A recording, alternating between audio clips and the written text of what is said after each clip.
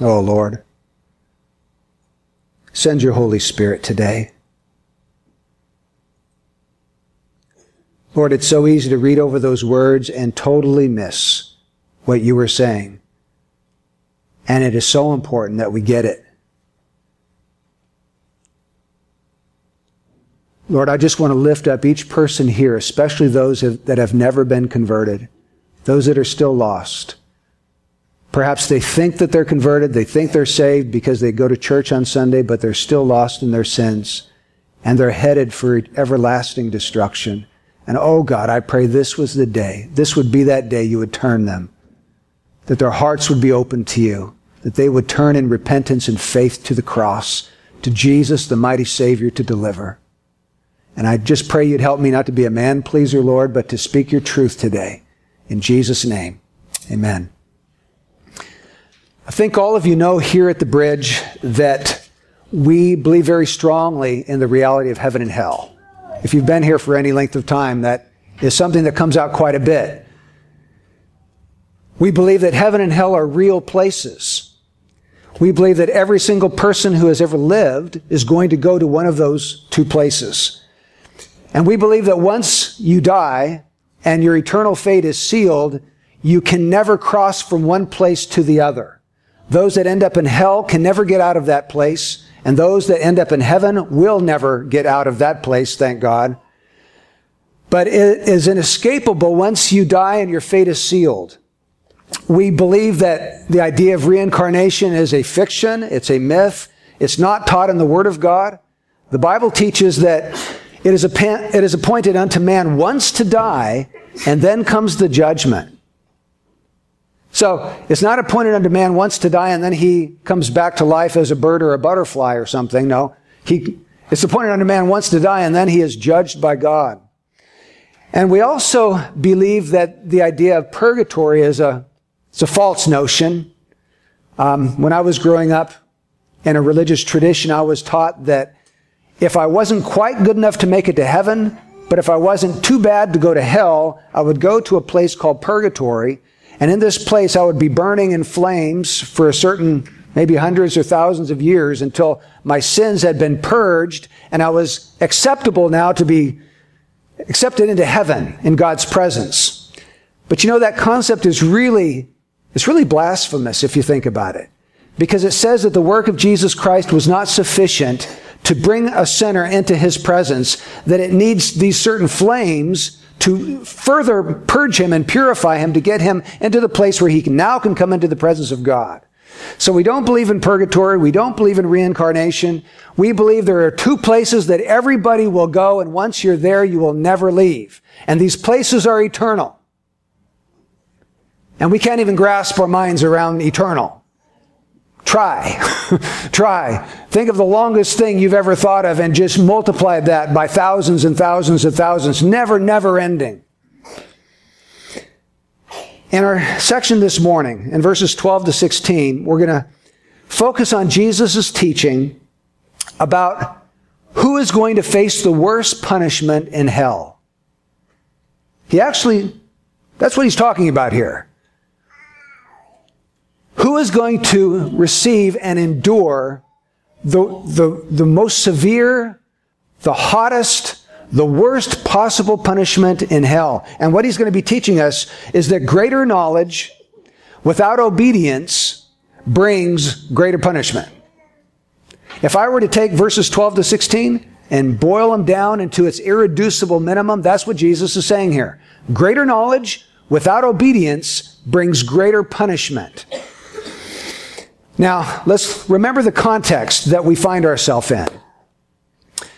Luke chapter 10 is a lot like Luke chapter 9, the first 6 verses of that chapter. In Luke chapter 9, Jesus appoints his 12 apostles, and he sends them out. Do you remember what he sends them out to do? 3 things. Heal, preach, cast out demons. That's right. Well, he's going to do the exact same thing here in chapter 10. Only it's not just his 12 apostles. He's sending out 70 others. So, first, Jesus came on the scene, and what was he doing? What was his ministry all about? Preaching, healing, casting out demons. Then he appoints 12 others, and he says, you guys just go and do what I've been doing. Preach, heal, cast out demons. Here in Luke chapter 10, he widens the ministry circle even further to 70. So now you've got Jesus and the 12 and the 70. And what are they doing? We're going to find out they're preaching, healing, casting out demons. And then when you get to Mark chapter 16, he widens that circle to its furthest possible extent by giving that same commission to the whole church. Because in my name, Jesus said, you'll cast out demons. You'll lay hands on the sick and they'll recover, and you are to preach the gospel of this kingdom to all creation. He who believes and is baptized shall be saved. He who disbelieves shall be damned. So here we have Jesus like the rock thrown into the stream. And then we have these concentric circles. First the 12, then the 70, then the entire church. Now, what are the specific instructions that he's giving here in Luke chapter 10? Let's look at it quickly. He's saying to them that first they must be prayerful. Verse 2, the harvest is plentiful, but the laborers are few. Therefore, beseech the Lord of the harvest to send out laborers into his harvest. You need to be prayerful. Secondly, you need to be courageous. Verse 3, go, behold, I send you out as lambs in the midst of wolves. Okay, what's it like to be a lamb in the midst of wolves? You're afraid for your life every minute because wolves like to eat lambs. He says, go. Where am I supposed to go? You're supposed to go right into the midst of all of these wolves, and you're a lamb. So you're not only to be prayerful, you're to be courageous. Thirdly, you're to be trusting. Look at verse 4. Carry no money belt, no bag, no shoes. Greet no one on the way. In other words, leave with nothing but the clothes on your back. Don't take any extra food. Don't take any extra money. Just go and trust that God's going to provide for you. Courageous, prayerful, trusting. And then he also says in verse 7 that they're to be content. Stay in that house, eating and drinking what they give you, for the laborer is worthy of his wages. Do not keep moving from house to house. Whatever city you enter and they receive you, eat what is set before you. So you go into a city and someone invites you in and says, come, stay in I've got an extra room. We've got some extra food. Come in and I'll take care of you. I want to provide hospitality.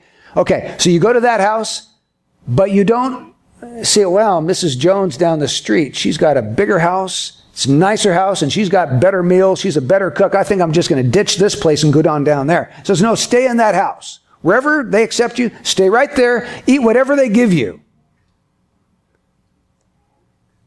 There was a missionary who went to Papua New Guinea who said when he got there, they were eating live bugs.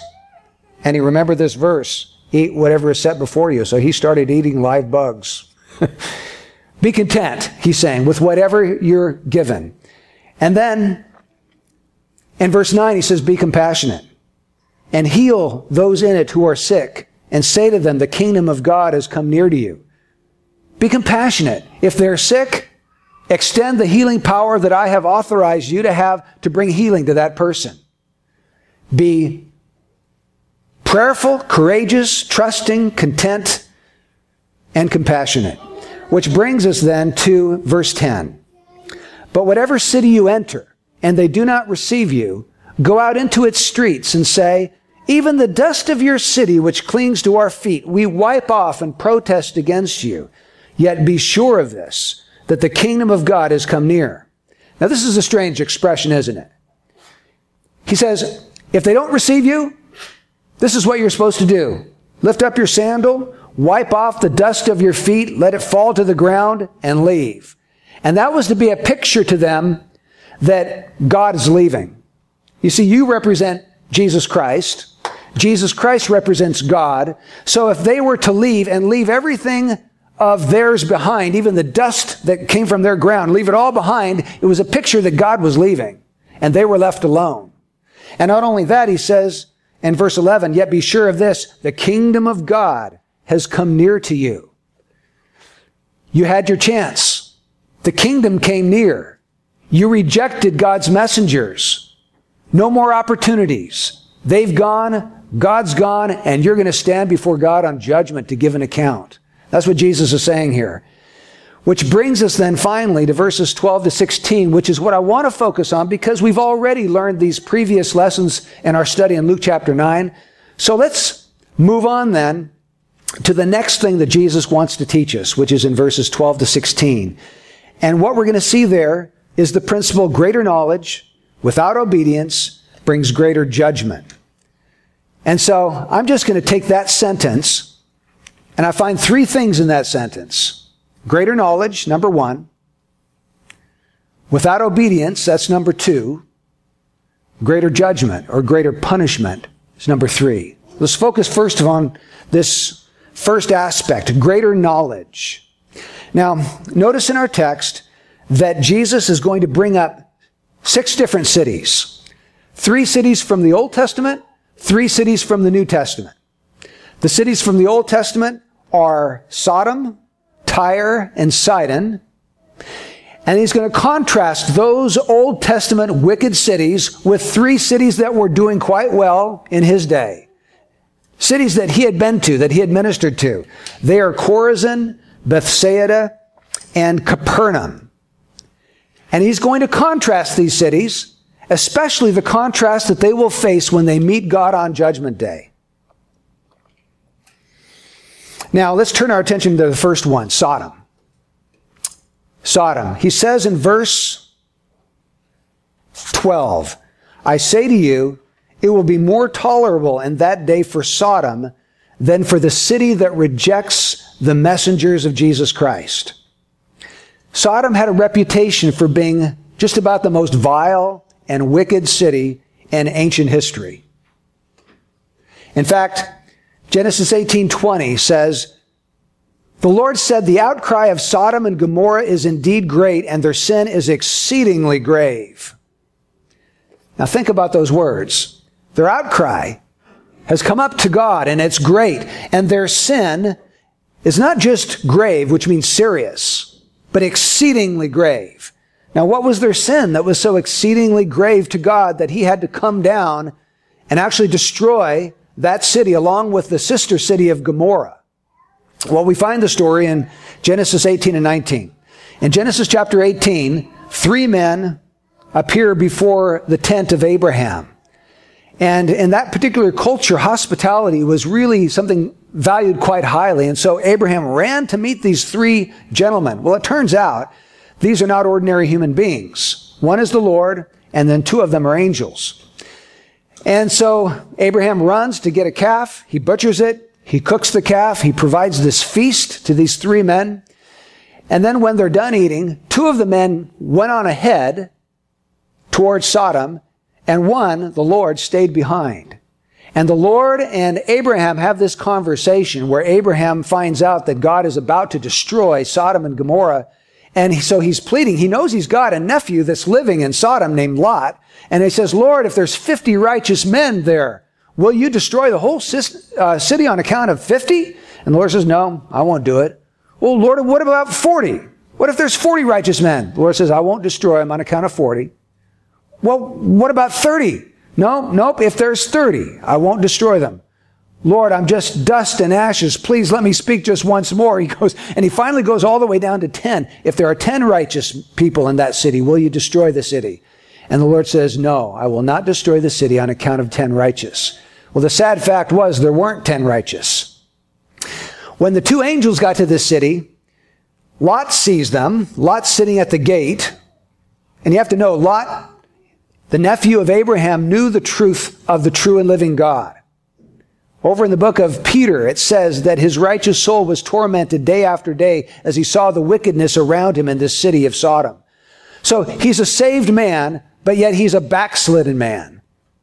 He now is one of the judges of that particular city because he's sitting at the gate where the judges sit. And here comes in these 2 men. He doesn't know they're angels. He just thinks they're men. And because he knows the reputation for the people, the men of that city, he says, please don't spend the night in the city gate. Come into my house. I have an extra room. I've got plenty of food. Please don't stay out here at night. And so they do that. They come in and they come into his home. And then towards nightfall, they hear this rap on the door.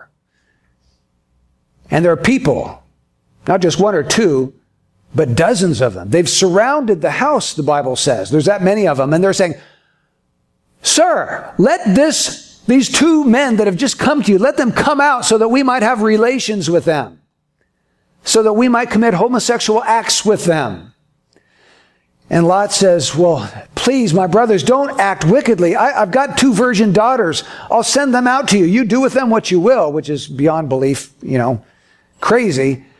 But evidently, this idea of hospitality was such an esteemed thing, and women had such a low place in that society that this wasn't crazy for him to do that particular thing. To us, it sounds just barbaric.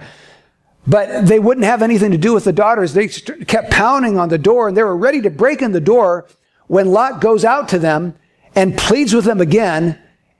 And at that point, the 2 angels open the door, grab Lot, bring him in, and strike the men with blindness. Now, if you're struck with blindness, what do you think you're going to do? I think I'm probably going to, I can't see a doggone thing. I better just find my way home. But instead of doing that, it said they wearied themselves trying to find the door. They were so steeped in their debauchery and their sin and their wickedness that they would not stop at any cost. They wearied themselves trying to find the door. This is the sin of Sodom and Gomorrah. God said, "I'm going to come down because the outcry of Sodom and Gomorrah is so great and their sin is exceedingly grave." Now, what would the people that Jesus was speaking to have thought about Sodom and Gomorrah? What would their opinion have been? Well, they're Jews. Jesus is speaking to people who know the law. And so they would have known from Leviticus 20, verse 13, that the sin of homosexuality is punishable by death, according to Old Testament law. They would have known, secondly, that it's called a detestable act in Leviticus 20, verse 13. And they would have known, thirdly, that God calls it an abomination in Leviticus 18:22. So they would have seen Sodom and Gomorrah as a wretched city, a vile city, given up, and becoming so vile that God himself has to come down and literally wipe it off the face of the map, send fire and brimstone down to burn it up. There we have Sodom. Now, what about Tyre and Sidon, these other 2 cities? Tyre and Sidon were along the Mediterranean Sea. They're part of the Phoenician coastland. They're 2 prominent cities, and they had a prominent existence in the Old Testament period. We don't know too much about them, but we do know that God, in Isaiah chapter 23 and Ezekiel chapter 26, devotes these 2 chapters to prophecies of their destruction. God prophesies that they are going to be laid waste. They're going to be destroyed. Their sins were materialism and idolatry. They were pagan cities, Gentile cities. And interestingly, God prophesies the destruction of Tyre, but Tyre was almost impregnable because it was a city on an island right off the coast of the Mediterranean Sea. And many different generals had tried to attack and conquer the city of Tyre, and they couldn't do it. You'd have to get there by boat because it's an island, and there's a 200-foot high wall all around this city.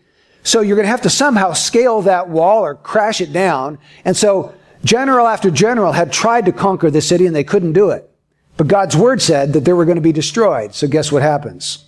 Alexander the Great comes, and the guys on Tyre tick him off because they execute 2 of his men in broad daylight in front of the armies of Alexander the Great. And so he's just so furious and mad that he determines he's going to destroy the city no matter what, no matter how long it takes. So what does he do? He builds a land bridge. They take all of the dirt and the rocks and the timber off of the shore, and they just keep throwing it into the water, and the bridge gets extended further and further. And for 7 months, hundreds and hundreds and thousands of soldiers are put to work building this land bridge until they finally can go all the way to the city of Tyre. They use a battering ram and knock down this wall. They go in and they destroy the city. And God's word comes true. Tyre was overthrown. Sidon likewise is judged by God. Now, the thing to know about these 3 cities, Sodom, Tyre, and Sidon, is that they had almost no knowledge of the true and living God. They're Gentiles. They're pagans. Within the town of Sodom, there might have been some knowledge because Lot knew God. But remember, Lot's a backslidden believer. Lot is choosing the world, the best of the world over God's best for him.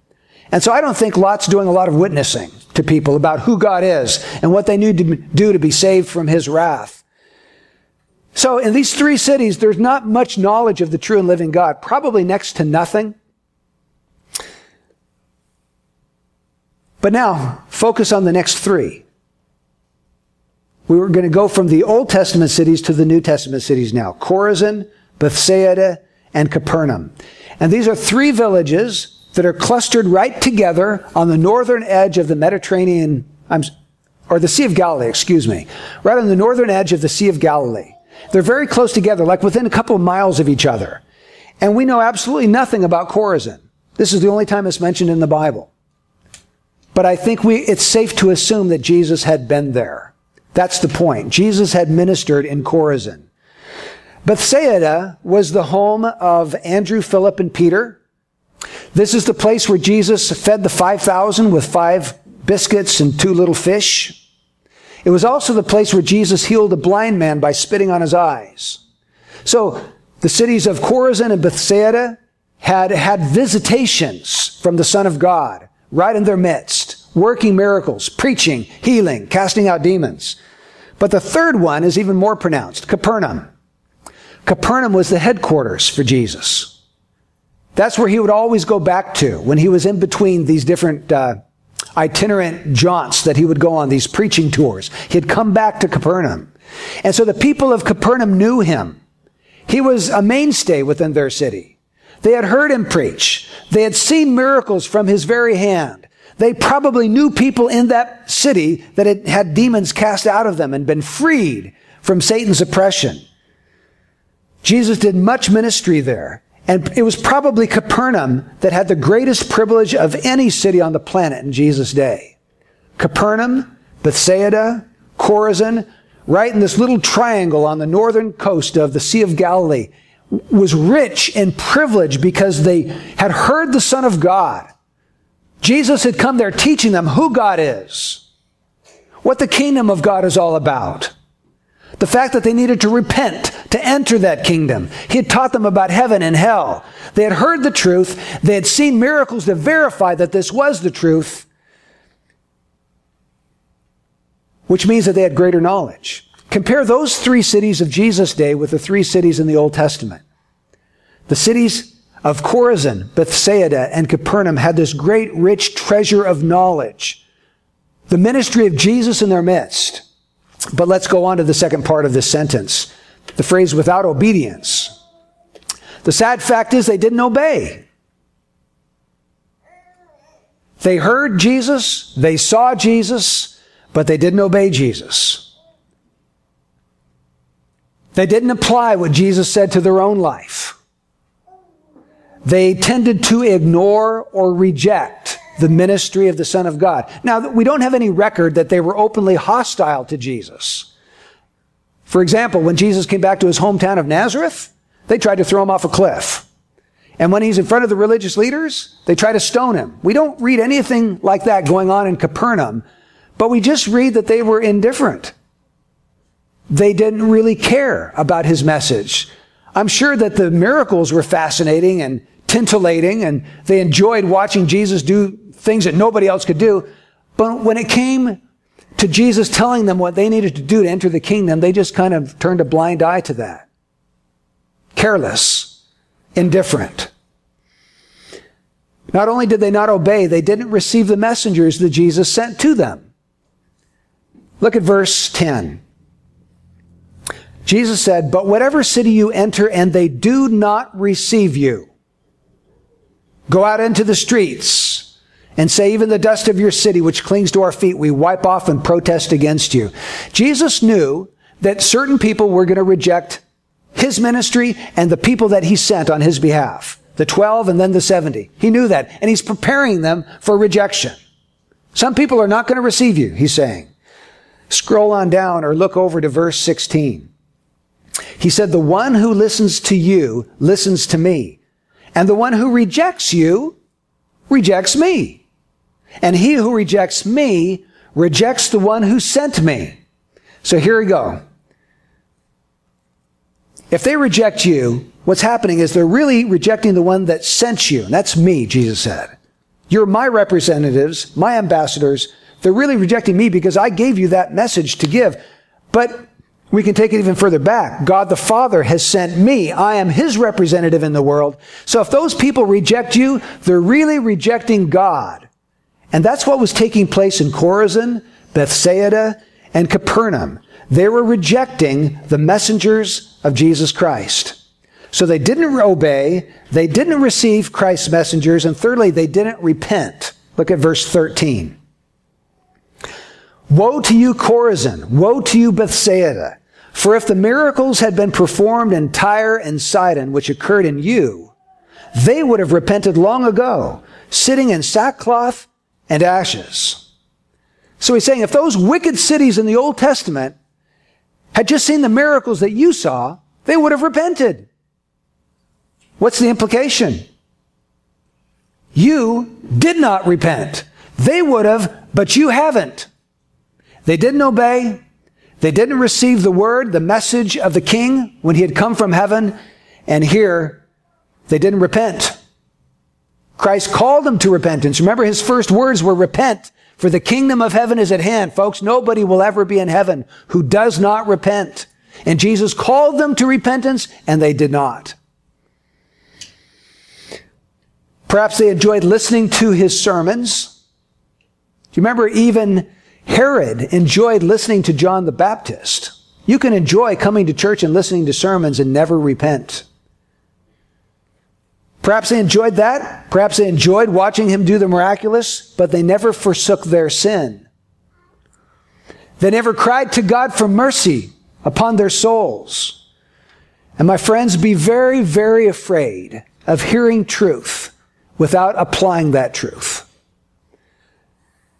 Be very, very afraid of that, because that's what we're seeing here. People who heard truth over and over and never repented, never obeyed, never received the truth.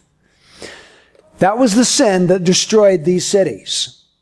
More knowledge makes people more responsible.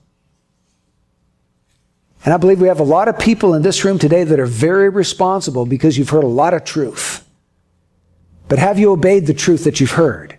Have you applied it to your life? That's the question we need to search our hearts about this morning. So we've talked about greater knowledge. We've talked about without obedience. Let's talk about this third one, greater punishment or greater judgment.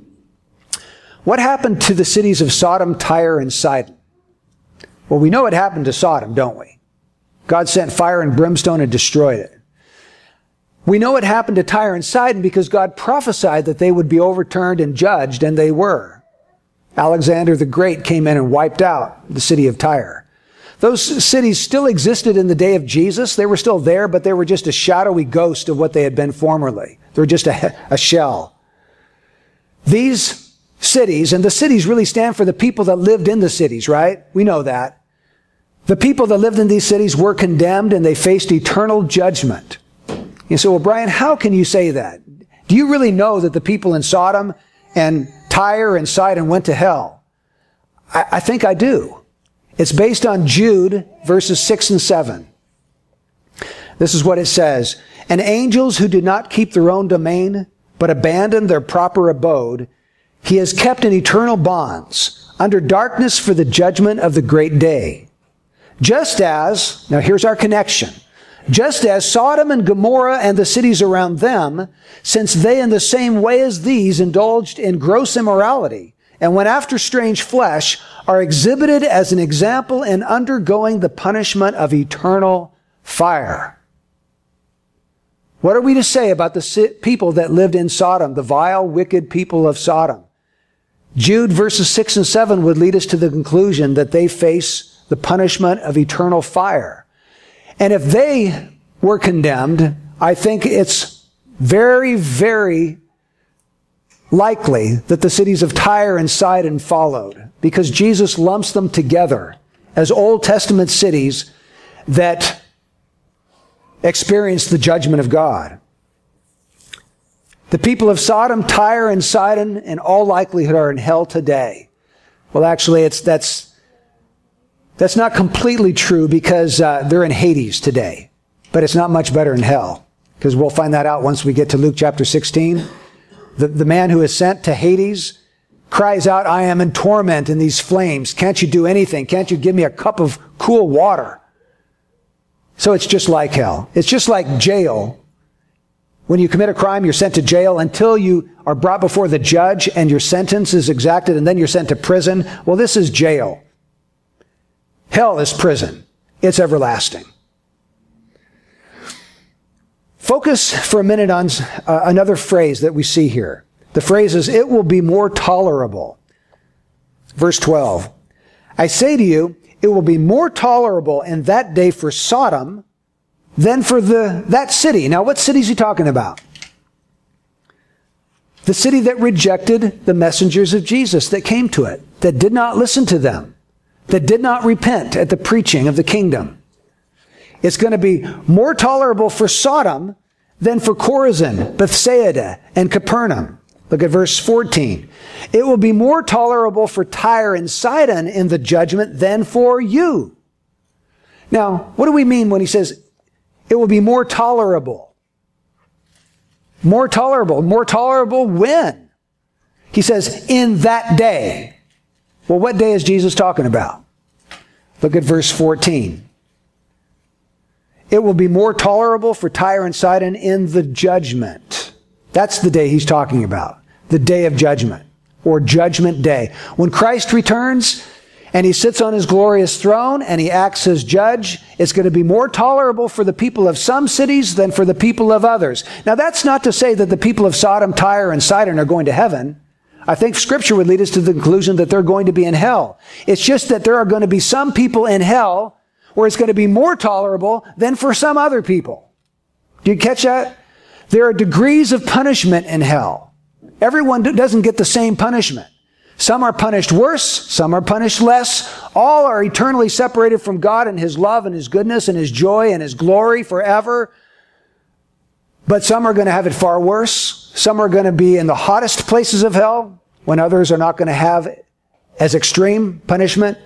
That's what Jesus is teaching us here. There are degrees of punishment. You say, well, Brian, do you really think that? I mean, are you getting all of that from this one passage of Scripture? No.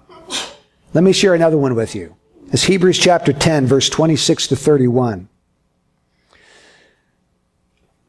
For if we go on sinning willfully, after receiving the knowledge of the truth, okay, you got that? Chorazin, Bethsaida, Capernaum had received the knowledge of the truth. They didn't repent. They went on sinning willfully.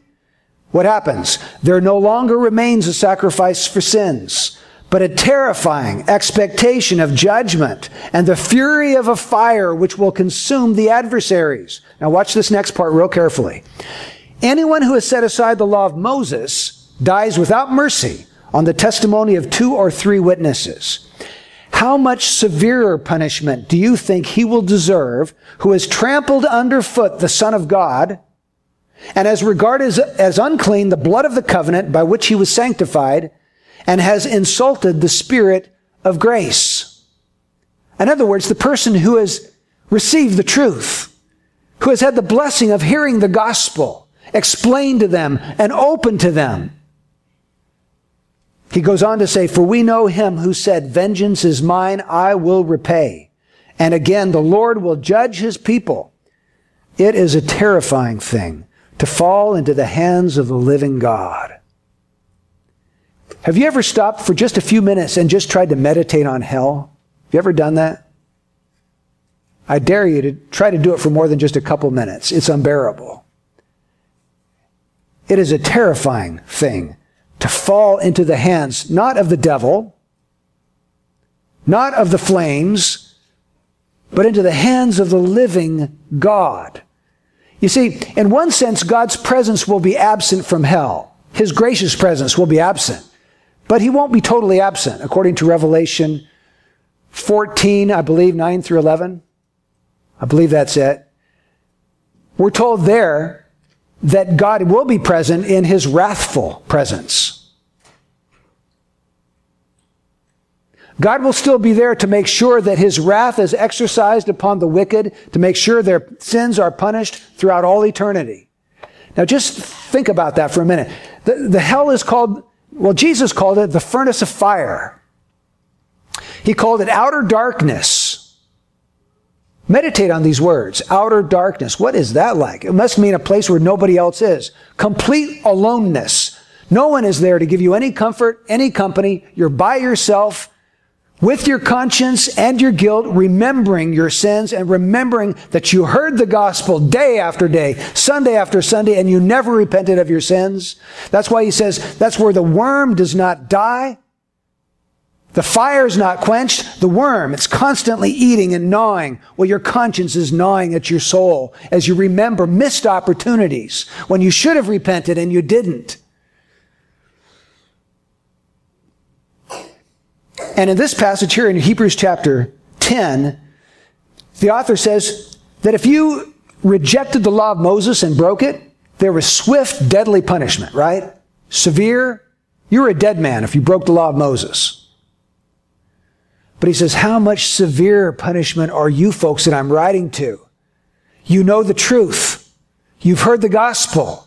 If you go back to that old way of life, the old ritualism of Judaism, the sacrifices, and reject the gospel that has been preached to you, how much severe punishment are you going to receive? You are going to fall into the hands of the living God, like being tossed into a volcano. That's what I picture. Tossed into the midst of the wrath of God, not just for a brief moment. Perhaps we could endure it if it was for a moment, but it'll never end. Never. And this isn't the only passage that teaches this. Luke chapter 12. This is the words of Jesus in chapter 12, verse 47. Jesus said, and that slave who knew his master's will and did not get ready or act in accord with his will receive many lashes. But the one who did not know it and committed deeds worthy of a flogging will receive but few. Many lashes, few lashes. He knew the master's will. He didn't know the master's will. Now, both of them receive lashes, right? I understand that to mean both groups that he's talking about will go to hell. Some will get lots of lashes, some will get few lashes. It depends on the knowledge that they had of the master's will, which means if somebody off in Timbuktu or someplace that has barely ever heard of Jesus Christ dies and goes to hell, they'll have fewer lashes than people sitting in this room. If you end up in hell. Jesus also says in this passage, woe to you, verse 13. Woe to you, Chorazin. Woe to you, Bethsaida. Now, do you pay attention to that little word? What does it mean? Woe. We don't use it anymore. It's an exclamation of grief, distress, and lamentation. It's the kind of word you would use if someone is grieving over the dead.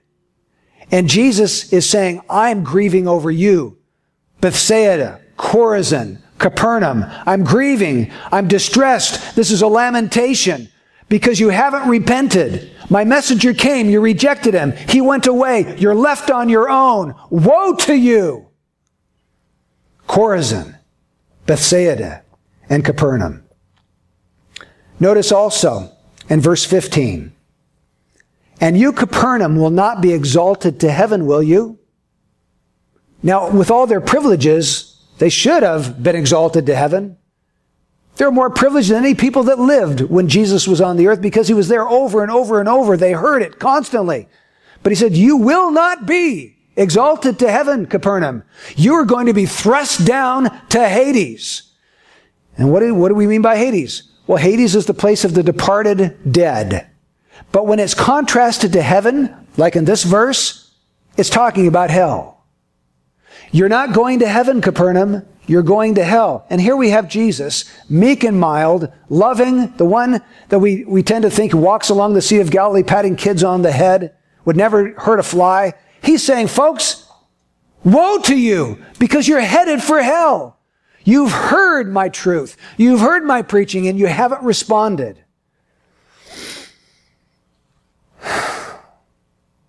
Now, what do you think these people would have said? The people of Capernaum, if you had asked them, who do you think was the most vile and wicked city that's ever lived? They'd probably say, well, probably Sodom. They were so vile, God had to rain down fire and brimstone from heaven to destroy them. It's got to be Sodom. And others might have said, well, I don't know. It could have been Tyre and Sidon too, because there are chapters of the Bible devoted to their annihilation and destruction. So Sodom, Tyre, and Sidon, they've got to be the most vile, the most wicked. And if you were to ask them, well, who do you think is probably the best cities? Oh, it's probably us, because we're God's chosen people. We're God's covenant people. We're Jews. We have Father Abraham. We're descended from him. And they were exactly wrong. The person who's heard the most truth and has rejected it is the most vile in the sight of God, and will receive the greater judgment on that day. And I just want to talk to you for a few minutes, folks, because I believe we probably have some folks in here that are not converted. Now, you may think that you are converted, but I'd like you to ask yourself just a simple question. Have you ever repented? Have you ever changed? That's what convert means. When something's converted, it's changed. Have you ever experienced a great change in your soul? Or are you basically on the inside the same person you've always been? Are you still a slave of sin? Do you find that you still have the same relationship or desire for God, or non-desire, I should say? Are you indifferent to God? Or does the person of God thrill your soul? Can you go on day after day after day committing certain sins with no pangs of guilt, no conscience for that? The Holy Spirit's not convicting you? And you're perfectly okay with it? Or do you immediately receive impressions from the Holy Spirit as He begins to chastise and discipline you for those things? And you go to the Lord in repentance and you cry out, God, have mercy on me. I was wrong. I'm sinful. That was wrong of me. Please forgive me for that thing. See, the Christian and his innermost being wants to please God. Jesus has already taught us, if you want to come after me, you need to deny yourself, take up your cross, and follow me. Can you honestly say that's your life? That's your life. You're denying yourself, taking up your cross, and following Jesus. Because that's Jesus' definition of a follower. That's what he does. That's what his life is like. His life is filled with seeking to please God. But if you can go on week after week, committing sin and not really thinking much about it, maybe you're having sex with someone you're not married to, or you're having an affair with somebody, or you're looking at pornography, or you lie, or you steal, or you cheat. If those things don't cause you grief so that you are repenting as they happen day after day, you need to question whether you've ever been converted. It sounds like you're the same person you've always been, although you're a little bit religious. You attend church. Well, that's good, and I'm glad you do that. But on the other hand, I'm not. Because if you never do repent, it would have been better for you never to have been born than to come here week after week and hear the gospel and never be converted. Because Jesus teaches us the most severe punishment in hell is reserved for people like that.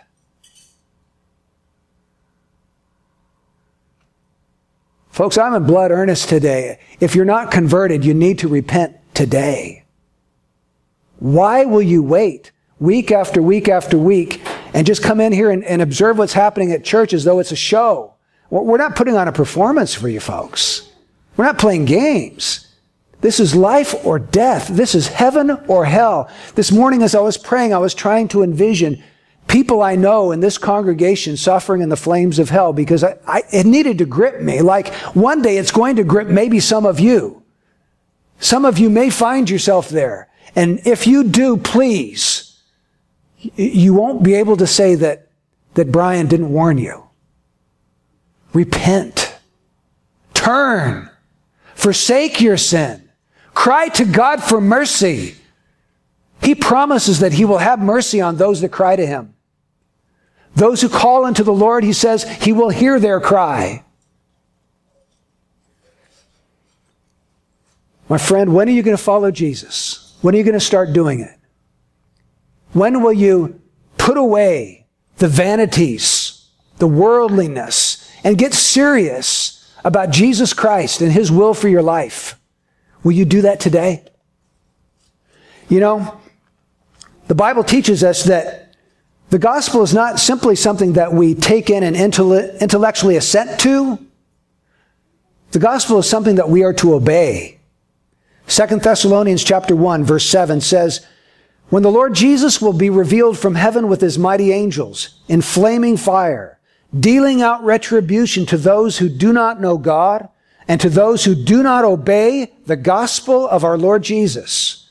There are two characteristics of the person that is going to have retribution dealt to them by Jesus when he returns. Two. Number one, they don't know God. Number two, they don't obey the gospel of Jesus Christ. These will pay the penalty of eternal destruction, away from the presence of the Lord and from the glory of his power. Do you believe that this is God's word? If that's God's word, that's going to happen. Every person here is going to be there on that day when Jesus comes back in flaming fire. Either he's going to separate you off into his sheep, or he's going to push you over here into the goats. We're going to see this. We're going to experience this.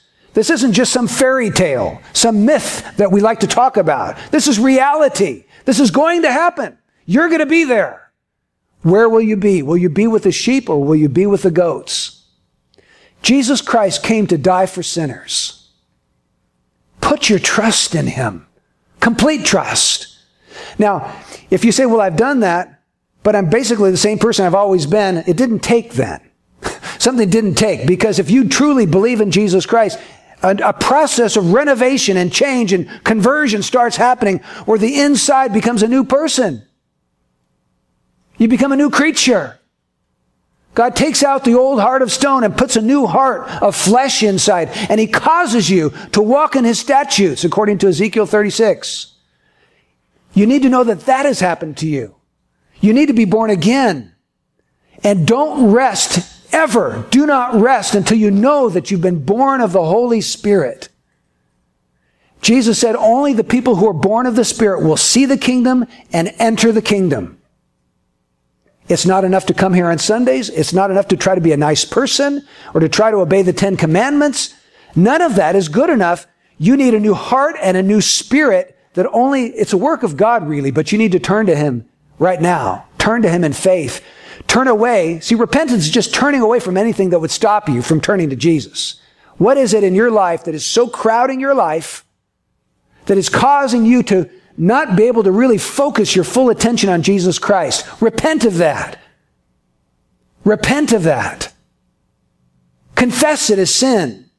Ask God to remove it, that you could have a whole soul, full devotion to Jesus, so that all your life is spent in his presence, seeking to be glorifying to him.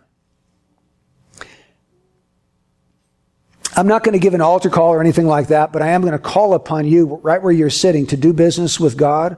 If you're unconverted, or if you fear that you may be, because your life really isn't any different than it ever has been, except for maybe adopting a few religious rules here or there, but your heart's still the same.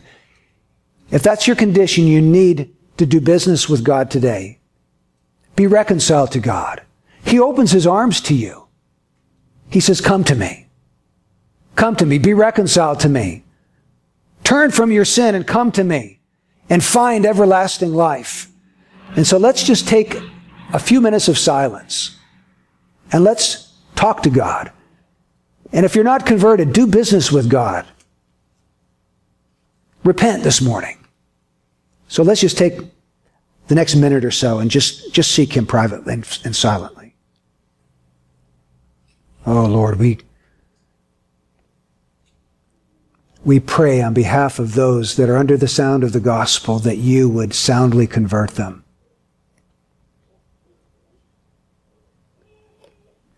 have mercy, O Lord. Lord, may no one from this place this day find themselves cut out, shut out from you in your merciful presence forever, enduring torment and flames. Lord, please work the work of your grace today. May there be some here that finally begin to get serious about seeking you and turning from sin and truly trusting in Jesus Christ, following him as Master and King and Treasure and Lord and Savior. In Jesus' name, amen. Amen.